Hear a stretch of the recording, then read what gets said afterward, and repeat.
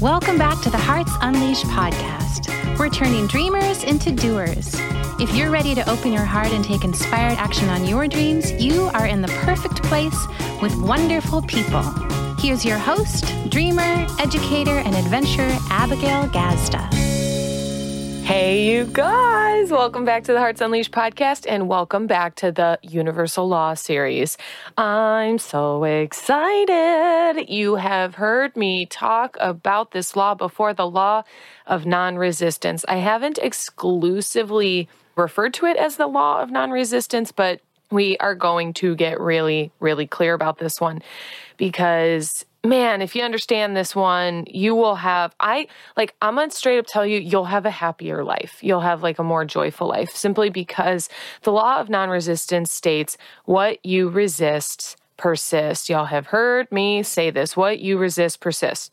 And I want to speak into some tactic, some strategy, some skill around this law, because I think that honestly, you probably know the law, you've heard the law, but my guess is you haven't really heard so much about what to do with this knowledge. So we're going to talk about what to do with this knowledge.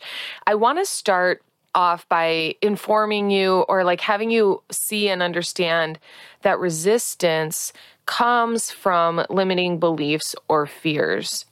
And I will recommend a really good book called The War of Art, which is literally teaches you so much about resistance. So if you're in a really stuck place in your life and you haven't made a lot of progress in your creative endeavors, and I'm going to say in your dreams, like whatever your dreams are, The War of Art is a brilliant book for this concept and, again, strategy, overcoming the concept of resistance.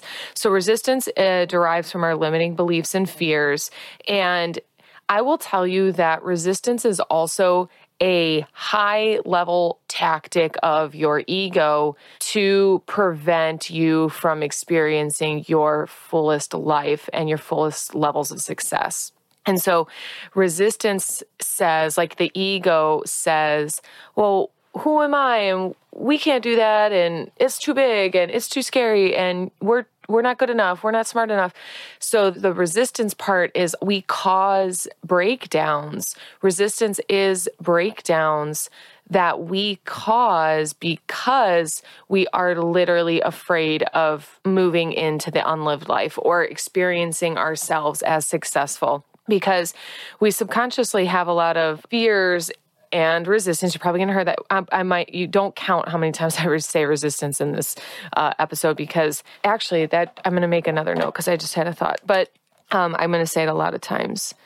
Aversion to resistance. We're going to talk about you having an aversion to resistance as well. Like, in fact, I'll talk about it right now a little bit, is you hear that word and roll your eyes, you have an aversion to it, resistance, which most of us do.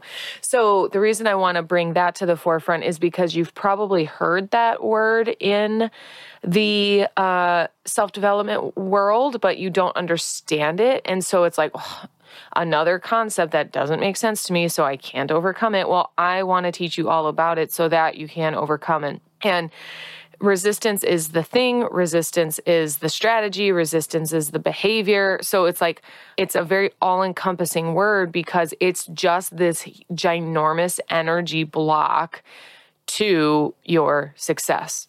And what it would have you do is focus on your resistance, focus on what's not working, focus on negative thoughts, catastrophizing, ideations, like just ruminating on what's not working or why you can't have something.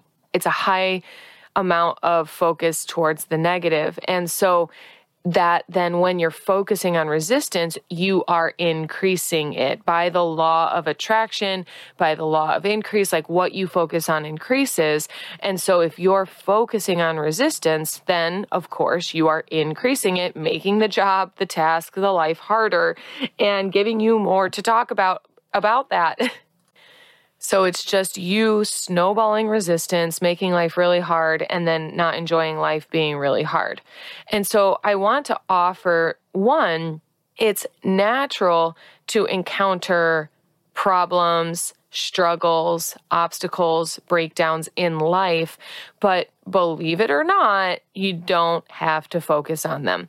This is some self-mastery skill level shit when you cannot focus on the problem or the breakdown and just move onward and upward.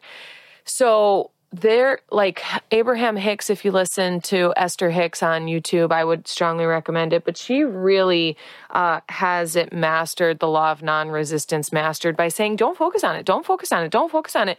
And a lot of people question that, like, well, that's too optimistic. That's not realistic. That's too Pollyanna. You're just blinding yourself to like the problems in the world. Like there's hunger, there's poverty, there's abuse, there's sex trafficking, there's like all these problems. There's an abuse of power. And she says, yes, there is. And if you focus on it, you will give it more power. Every thought is energy. So when you think on something, you literally give it energy. Much like a vampire or a witch in the movies, absorbs the energy of the youth to stay youthful. And then they're like 400 years old, but they look like they're 25. That is the concept of you giving energy to something negative and it gaining momentum. And so we don't want to do that. And in a mature way, you can handle breakdowns. I think it's important to be able to focus on what's not working so that you can address it and adjust it. But it must come from a place beyond the problem. Hear me out on this. It takes a level of like maturity and longevity for you to look at life beyond your current problem and then act, react, behave, speak, think, and choose from the place beyond the problem. And so that gives you an opportunity to kind of just step over it. And of course, if it requires like building a bridge over it, then great. But if you just stand there and stare at the problem, that's exactly where you're going to stand. I usually give an example in my coaching calls. Like if I'm speaking about getting across a room and I'm looking at the wall across the room, you could try this right now. If I'm looking at the wall across the room and a boulder falls through the roof right in front of me, and then I look down and I'm staring at the boulder and I'm like, oh my God, what happened? And I focus on the boulder and I focus on the hole in the roof and I'm talking about it and I'm solving it. I change my whole course of action to get the boulder out of the room and to fix the hole in the ceiling. Now, what I focus on increases. I am standing in the same spot I was standing, and my whole project and outcome has shifted. Now, if I were to, without taking an action or a step, readjust my focus to the other side of the room, then I see that I could also see different sets of solutions, like walk around the boulder and proceed, right? If I stopped trying to get to the other side of the room and I tried to fix the boulder problem, well, then that's what I would be doing. So let's say I then refix my focus on the other side of the room and I continue to walk. I walk around and the carpet trips me because there's like a little lift in it. The carpet trips me and I fall and I look back to see what I tripped on and I see that the carpet is beveled because the boulder fell on it, right? Now I stop to fix the carpet, pull the carpet up or level it out or whatever it might be and fix the carpet and stay focused on that. I then forget again. I've spent maybe another 30 minutes to 30 days redoing the carpet and forgot the whole intention. Or I could simply stand up, look forward, and move on towards the other side of the room. Now, some people might say, like, well, what are you going to do? Leave that room a disaster? Like, that's irresponsible. You're going to have to deal with it at some point. Obviously, in this example, like, maybe if that's my house and I have to live there, but we didn't even set up that narrative. Like, I don't know what room this is. I don't know where I'm at. The only goal was to get to the other side of the room. So if I were to just stand up and keep moving, and I could probably give you 15 other examples of things that would happen that would distract me from getting to the other side of the room. But let's say you get it and I just walk and touch the other wall. Well, I've achieved what I set out to do, get to the other side of the room. So many people want to fight for whatever narrative they come up with about why you need to address the issue at hand. And it's not exactly true. And most things, hear me out, most things work themselves out when you stay committed to the overall goal.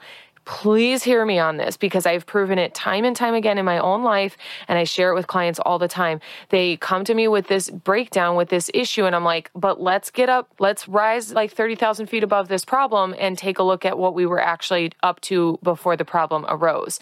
Because problems are a manifestation of resistance, so it's likely its only purpose is to slow you down. And so if you keep your eyes on the prize, if you stay committed to the value, the commitment, the intention, then it's likely everything will pan itself out, or that issue was really a non-issue in the first place. You just made it an issue by focusing on it. And so I will give you a legitimate example is in my business, I have had plenty of breakdowns, and every time that I refocus on the overall goal, those breakdowns pan out. They pan out, either they take care of themselves, or focusing on the farther end of the goal shows me much more sustainable solution to that problem, such that I'm not spending so much time, energy, focus, money, resources, all of it on the problem at hand. And so I have done it building my website. I have done it building my products and my business and my courses, like my working with clients. Like, I see it constantly. And so my invitation is much like the room. So I want you to see yourself, let's say, pull up a current problem in your life that is really taking a lot of your time, energy, focus, money, attention, and see it. And see, like, you might feel feelings, you might get angry, you might be sad, you might be annoyed. And then look 10 to 25 years out in your life and notice that whatever it is that you're focused on right now is probably a non-issue that far in your future. A lot of us might think, yeah, but it might change the course of my life. Not if you're focused on what you're focused on and you're going for what you're going for and you're committed to that. Like, it will pan out for that, especially if you're living your authentic heart unleashed and you're following what you feel to be your calling. It's likely that whatever's coming up is just a manifestation of resistance to detour, distract, and dismantle you. And there's a few quotes that I have personally lived by, and I mean this, is like, obviously, this too shall pass. I really, even as a very young child, I saw The Secret very early. It's on Netflix. You can watch it. It's also a book. You should, in the world of should, you should watch this and understand that this too shall pass. And I heard, it was at a basketball camp, I heard, never give up what you want most for what you can get right now. And that really helped me understand, like, am I really going to choose this, maybe a distraction? Am I going to choose this temptation? And resistance is certainly a juicy temptation to be disabled and disempowered around what you're set out to do. And so sometimes, like, I know in basketball, they considered, like, is being lazy right now, or is partying, or is, maybe even like dating, like chasing boys around, like, never give up what you want most. I knew I wanted to play college basketball. I probably back then thought I was going to be in the WNBA. So, like, I knew I wanted that most, right? So I lived that way. It kept me in line. It kept me sober. It kept me practicing. It kept me showing up. It kept me being a leader. And so I would say that it benefited me then, and it benefits me now in life. I love me some napping, but I can certainly nap instead of work. I could avoid, I could overeat, I could drink, I could smoke, and I choose not to do any of those things. I could even indulge in my ideations about marriage, and, like, there's a part of me that is afraid to be loved, and I'll sabotage, I'll pick a fight because it's getting too good. And so I will indulge ideations or fear thoughts about our relationship falling apart simply because